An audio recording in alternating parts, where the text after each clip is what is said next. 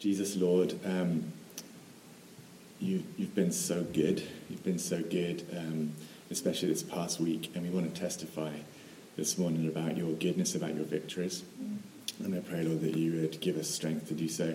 Please, with the words that we have to bring, honour you appropriately. Please fill us with your Holy Spirit and anoint us for this task. In your name we pray. Amen. Amen. So I'm going to share this morning. We're going to have a testimony Sunday. Because last weekend, 5 men from Incarnation joined a team of about 20 others from lots of different churches all over town. And we went into Wakulla Correctional Institution to serve on their Kairos weekend. So I'm part of a missional community in this church called Unshackled, and it's all about prison ministry, and our main mission focus of our missional community was this Kairos weekend that we just did. So this morning we want to bring you a report about how it went and how the Lord used us. So first I want to try to set the scene for you, a little bit about what Kairos is and what it's like, because even though I went to lots of planning meetings, before I did the weekend, I really had no idea what it was going to be like. And I imagine that many of you here have never been inside a prison before or done this kind of ministry.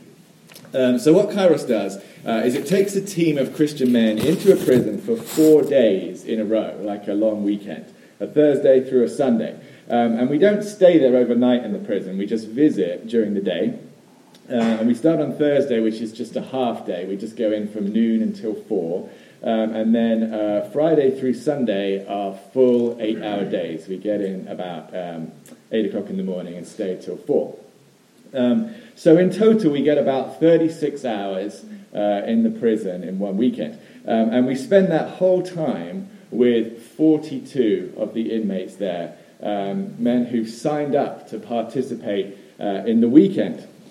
And for all of those 42 guys, it's their first time that they've ever done it. You never do Kairos twice in prison, and it's so popular at Wakulla that there's a long waiting list.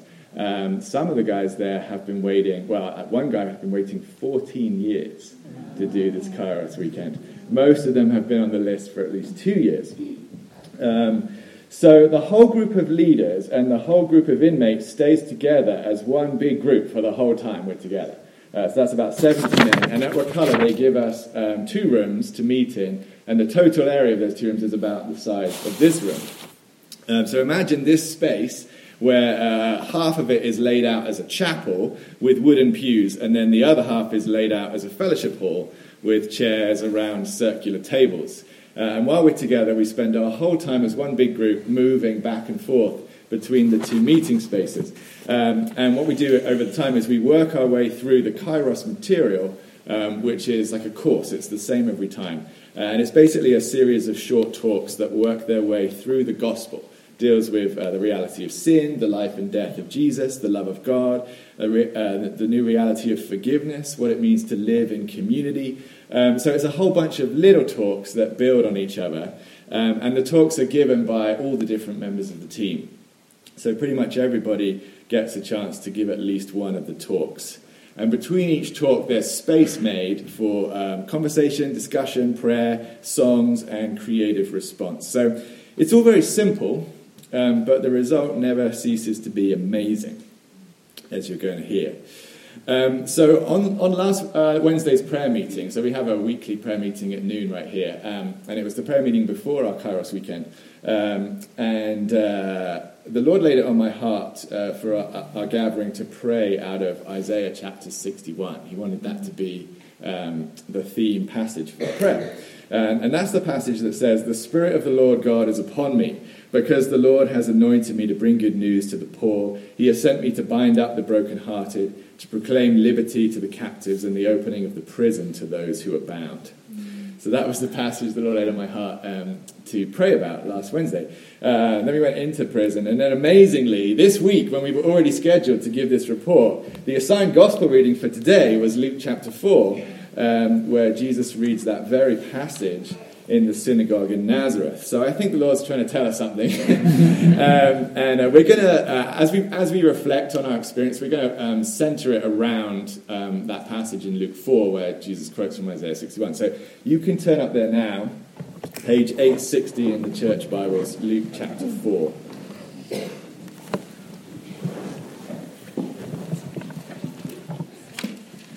So in Luke chapter 4, Jesus visits his hometown, Nazareth, and he goes to the synagogue on the Sabbath, and he's invited to read from the scripture. He's handed Isaiah the prophet, and then from Isaiah he chooses the passage that he's going to read that day, and he chooses Isaiah chapter 61. So Jesus reads, "The Spirit of the Lord God is upon me, because the Lord has anointed me to bring good news to the poor." And after he's read, he sits down to teach. So rabbis would teach sitting down. So Jesus sat down and all eyes were fixed on him. And his sermon, as much as we get of it from this passage in Luke chapter 4, is in verse 21. Jesus' sermon was, "Today this message is fulfilled in your hearing." Right? And what we want to do today is basically bring that very same message to you. To say this scripture is fulfilled in your hearing. So Aaron's going to bring our first testimony. In Luke 4, we see that Jesus began his ministry in the power of the Spirit. So look at verse 14, where we started reading. Verse 14 says, "Jesus returned in the power of the Spirit to Galilee." And then again, the first part of Isaiah that he quotes in verse 18 says, "The Spirit of the Lord is upon me." So we see that the mission of God is always powered by the Holy Spirit. And Aaron's going to bring us a word about our experience of that power. Good morning. So in the days leading up to this Kairos weekend, a lot of us felt that there were some obstacles coming against this Kairos team in particular. Kairos has been running for over 20 years or so at Wakulla, but this time around we ran into a lot of unusual problems. And one of our biggest setbacks this year was not being allowed to bring food in. Usually we fill the guys with sweets and snacks and good coffee to show them some love and give them a little bit of a taste of home. For a lot of the men, they've been eating prison food for 5, 10, 15 years, so it's nice to have something that tastes normal. But this time around, we had to stand up and tell them, our leader, Daniel Holiday, had to stand up and tell them that there wouldn't be any outside food being brought in. So everyone was a little more mellow than usual. You could actually feel the disappointment in the room. One of the men at my table was so distraught, he admitted to me that he was really looking forward to what he called a taste of the outside. And he let me know about it every day of the Kairos weekend. But the Lord wasn't defeated, and he still had plans for our time. A few of the men, every Kairos, we introduce ourselves at the beginning, and the men get to say why they came. And a few of the men said, we came for the food, but we know we're going to be spiritually fed, which is a nice thing to say, but it's kind of hard to believe that someone who hasn't eaten pizza in 20 years is there just for the spiritual food. It was kind, but you could tell they really didn't mean it. But by the end of the weekend, I really believe that they did. It was amazing to hear about some of the encounters that these men had with Jesus. They felt fed anyway, and I learned that the gospel, I think we all learned that the gospel is so good that it doesn't need any help. Come on. But by the end of the weekend, every man in the room was worshiping, and everyone forgot about not having food. So personally for me, I actually prefer not having food now because it makes it so clear that the Spirit of God is everything that you need. Thanks, Aaron. Okay, so Luke makes it clear that Jesus' ministry was fueled by the power of the Holy Spirit. And look back at Luke chapter 4 and find the first part of Isaiah that Jesus read there. The first thing he talks about is being anointed, right? The Spirit of the Lord is upon me, for he has anointed me. So the next thing we're going to think about is this idea of being anointed. Matthias is going to testify in a minute about his experience of being anointed for the mission of God. But first I want to explain a little bit about how anointing worked in the Old Testament, because it was something that was very familiar to people back then, and we don't do it anymore, so we might not know what it means. So to anoint something just means to smear it with oil, all right? What a weird thing to do. They smeared things with olive oil. And we see a lot of anointing happening in the law of Moses. God commands it. So Moses was commanded to blend up a special oil. It was oil and perfume and spices. according to God's own recipe that was going to be used as an anointing oil. And then Moses used it to consecrate every part of the tabernacle. And he also used it to ordain Aaron and the other priests. So they had to be anointed. They had to be consecrated with the special oil before they could serve. So what we see from the law is that what's going on in this idea of smearing something with oil is to make it pure for a purpose. Okay, make it pure for a purpose. Anointing, anointing sets something apart for God's own use. So that's the first idea. The second idea about anointing is that later on in Israel's history, we see that the process of anointing was also used for kings. So the prophet Samuel anointed Israel's first king, who was Saul, and he did it at God's instruction. And after that happened, David, ever after, referred to Saul as the Lord's anointed. You see that all through Samuel. He calls Saul the Lord's anointed. Shall I lay my hand against the Lord's anointed? And in Hebrew, that's the Lord's Mashiach. And that's the Hebrew word where we get our word Messiah. So to see what they meant by this practice of anointing their leaders, it might be helpful to know what the practice was in Egypt, because Israel had spent 400 years living in Egypt. And in Egypt, there was a lot of anointing going on as well. So Pharaoh himself was not anointed. But he anointed all of his other officials. So Pharaoh did the anointing. So there might be this idea that in Egypt, Pharaoh was not subordinate to anybody. But in Israel, all the kings are still subordinate to the Lord. So another thing that happened in Egypt was that business partners would seal a deal by anointing each other with oil. I'm glad we got rid of that practice. And a third thing they did was that in a wedding ceremony, they would anoint the bride and groom in the wedding ceremony. So what we might find is that this idea of anointing also carries a contract sort of idea, or a covenant, a binding promise between people. And I think that idea might also be present in Israel's practice of anointing its kings. So when Jesus stands up and says, "The Spirit of the Lord has anointed me," he means that the Spirit has solemnly charged and contracted with him to set him apart for God's special purpose. All right, so now Matthias is going to share about his own sense of anointing.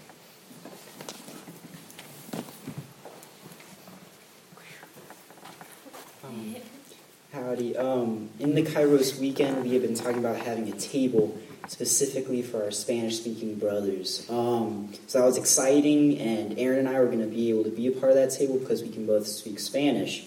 But I was a little worried going in, just a little nervous of, using that language. But in Thursday, when we were going through introductions, we were going from person to person, it got close to me, and I saw two men that looked and sounded exactly like my uncles.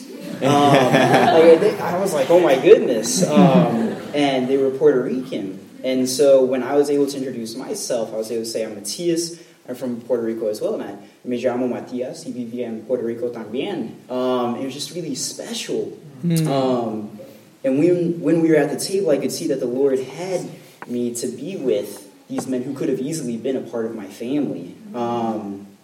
And we were able to talk about the lessons, and a lot of it ended up being, sort of translation of what the speaker was saying. But we all sort of worked together and got to it at the end. But the Lord worked in a powerful way to show that, God and Jesus was not only there for the English speakers in the room, but also for our Latin brothers. But so that was special and mighty. Wow.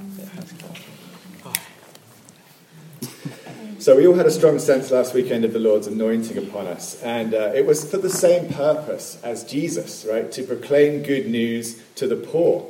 And we got to spend a weekend telling these guys the good news of God's love. We told them about his offer of forgiveness through Jesus and his promise of eternal life. But there was one aspect of the good news that was especially striking to Scott because of the deep impact that it had on several of the inside guys. So Scott's going to share now how the gospel is good news for our loneliness.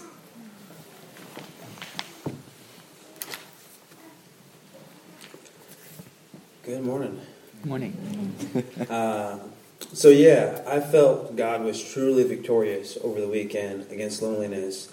So from the moment I arrived and had a chance to meet some of the guys on the inside, something that became a reoccurring theme, just in talking to them and hearing a little bit about them in conversation, that many of them, despite their efforts to be faithful and disciplined in praying, reading, or meditating, they oftentimes felt alone. For example, one of the guys stood up to introduce himself and shared that he was an only child.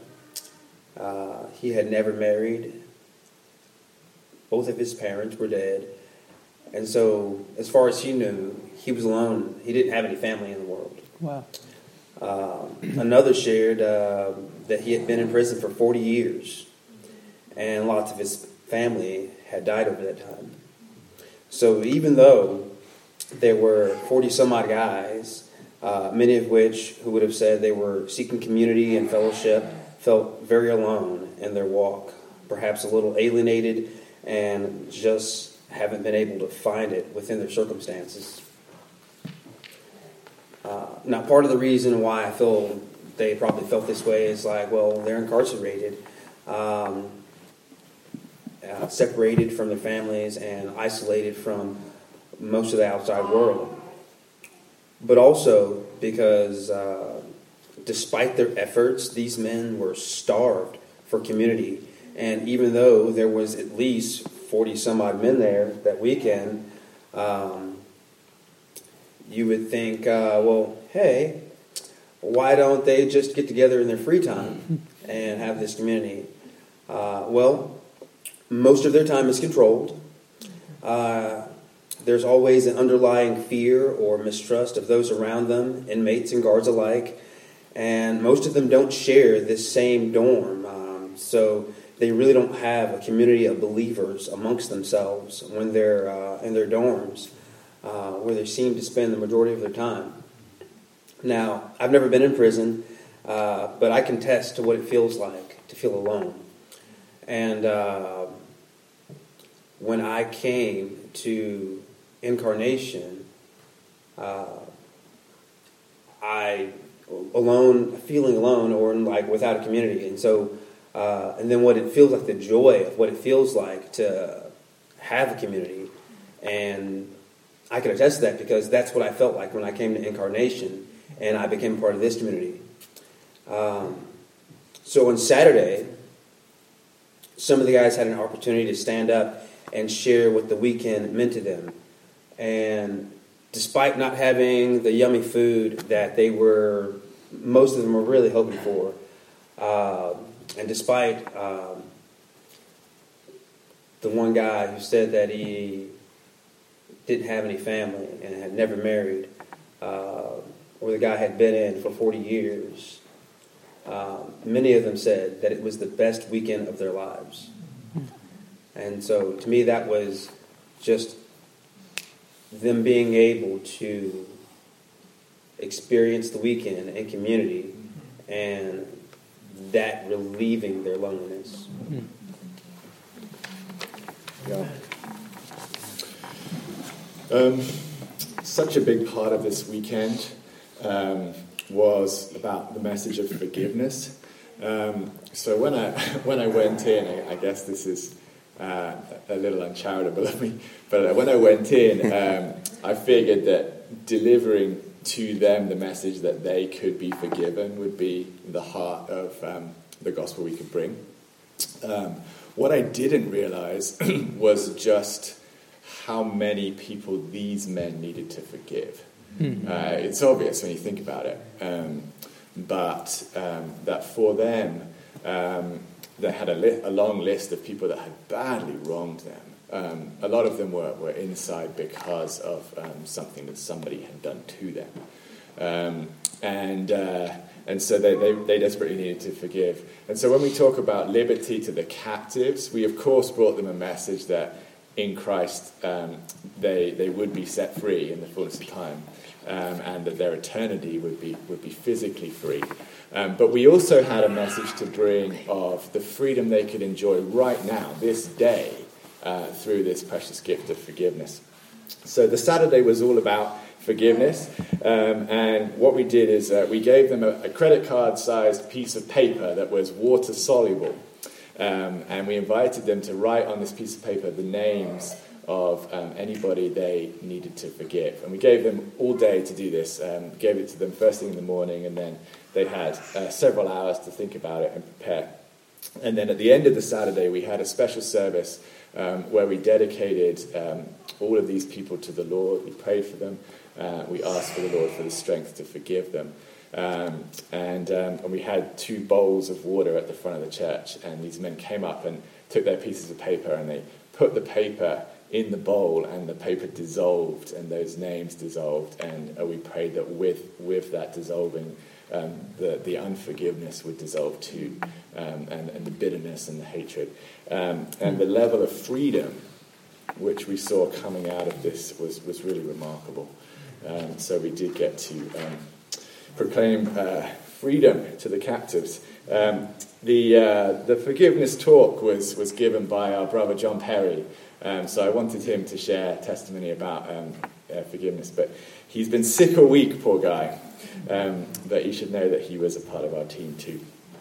I want to share just one more story from me, which was, as we went into this ministry, we were encouraged to write a personal letter to each participant in the course. So we wrote the letters before we'd met any of them and before we even knew their names. So we would write a short letter that said, "Dear brother in Christ," and then you'd have to write something to encourage somebody who you hadn't met. So we were encouraged that you weren't supposed to write the same thing every time. In fact, don't do that because they'll compare it, and if you write the same thing every time, it will just be obvious how disingenuous that is. So what we did is we prayed to the Lord, what does this man need to hear? And wrote the letter. And so I did this, and I was really amazed. Every time I sat down to write the letter, within like 10 seconds, I knew what that person needed. I had a clear sense that I needed to write this thing. So then I got the list of names, and I took my bunch of letters, and I shuffled them like a pack of playing cards, and I wrote the names on the envelopes. And I was like, there's no human way that these letters will get where they're supposed to go. It has to be God, right? But I did have a strong sense that he was in the whole process. So we gave the letters out on Saturday. The participants had about half an hour to read through their letters. And a couple of hours later, one of the men who was the librarian of the prison came up to me and said, "Thank you for your letter. The thing that I've been wrestling with the whole time was a sense of self-worth. And I've just really struggled with a sense of my own value. And I was talking with the guys at my table in the morning about it, and really struggling to feel like I had any value in the sight of God. And I opened your letter, and the first line of the letter that he got from me was, 'You're worth more than you think.'" Wow. And I was like, I was the only letter that said that. And so I was just amazed at the Lord's sovereignty in guiding that message to the right place. So I hope that our experience reinforces for you 3 simple things this morning. The first thing is that Jesus is still very much at work, doing the same things that he was anointed to do 2,000 years ago. So he's still proclaiming good news to the poor and opening blind eyes and setting the captives free. The Spirit anointed him to do it and contracted with him and set him apart for the work, and his contract hasn't expired. Jesus is still on that case. He's doing the same thing. And so we say to you that today this scripture has been fulfilled in your hearing. Second, because we're united with Jesus in his death and resurrection, it means that this same anointing has fallen on us too, right? So the Spirit of the Lord is upon us to proclaim good news to the poor and open blind eyes and set captives free. That's a huge thing to say. That's a huge honor. And it's a very grand thing to say about ourselves. We're not bragging. We're not boasting. It's what the Bible says is true of us. So we're not the Messiah, but we do belong to the Messiah. We're branches of his vine. We're united with him in our baptism, and so we share his anointing. So what Matthias discovered is what we'll all discover, that when we step forward to join Jesus in this work, we'll find that we have an anointing for it too. And the third thing that I hope you'll see in our story is that following Jesus into his mission is fun. It's wonderful. It fills our lives with purpose and joy. We discover in this kind of work that we have such a lot. The good news we've been given is just so good. It's a story that can make the gloomiest and most dejected person smile. A hardened criminal will stand up and tell you it's the best weekend of his life because he got to hear this message. Right? This news can shine a light into the very darkest hole. And even the most ruined life can have dignity and hope. It's just wonderful news. I think we get used to the idea that as we share this news, people just don't want to hear it. They want to reject it. They don't want to listen. They treat it as bad news. So, like the sense of going in and saying the same message and having it be received as great news was so deeply refreshing to my soul. These guys wanted it. They wanted to hear it again. They wanted us to explain it to them and explain it again. They were just so hungry for the gospel word. And we learned again that it was just wonderful news. So we find that when we give our treasure away, it's then that we discover what that treasure is really worth. And that's exactly what Paul said would happen in Philemon verse 6. So Paul wrote, I pray that you may be active in sharing your faith so that you will have a full understanding of every good thing we have in Christ. And that perfectly describes our experience that we had at this Kairos weekend.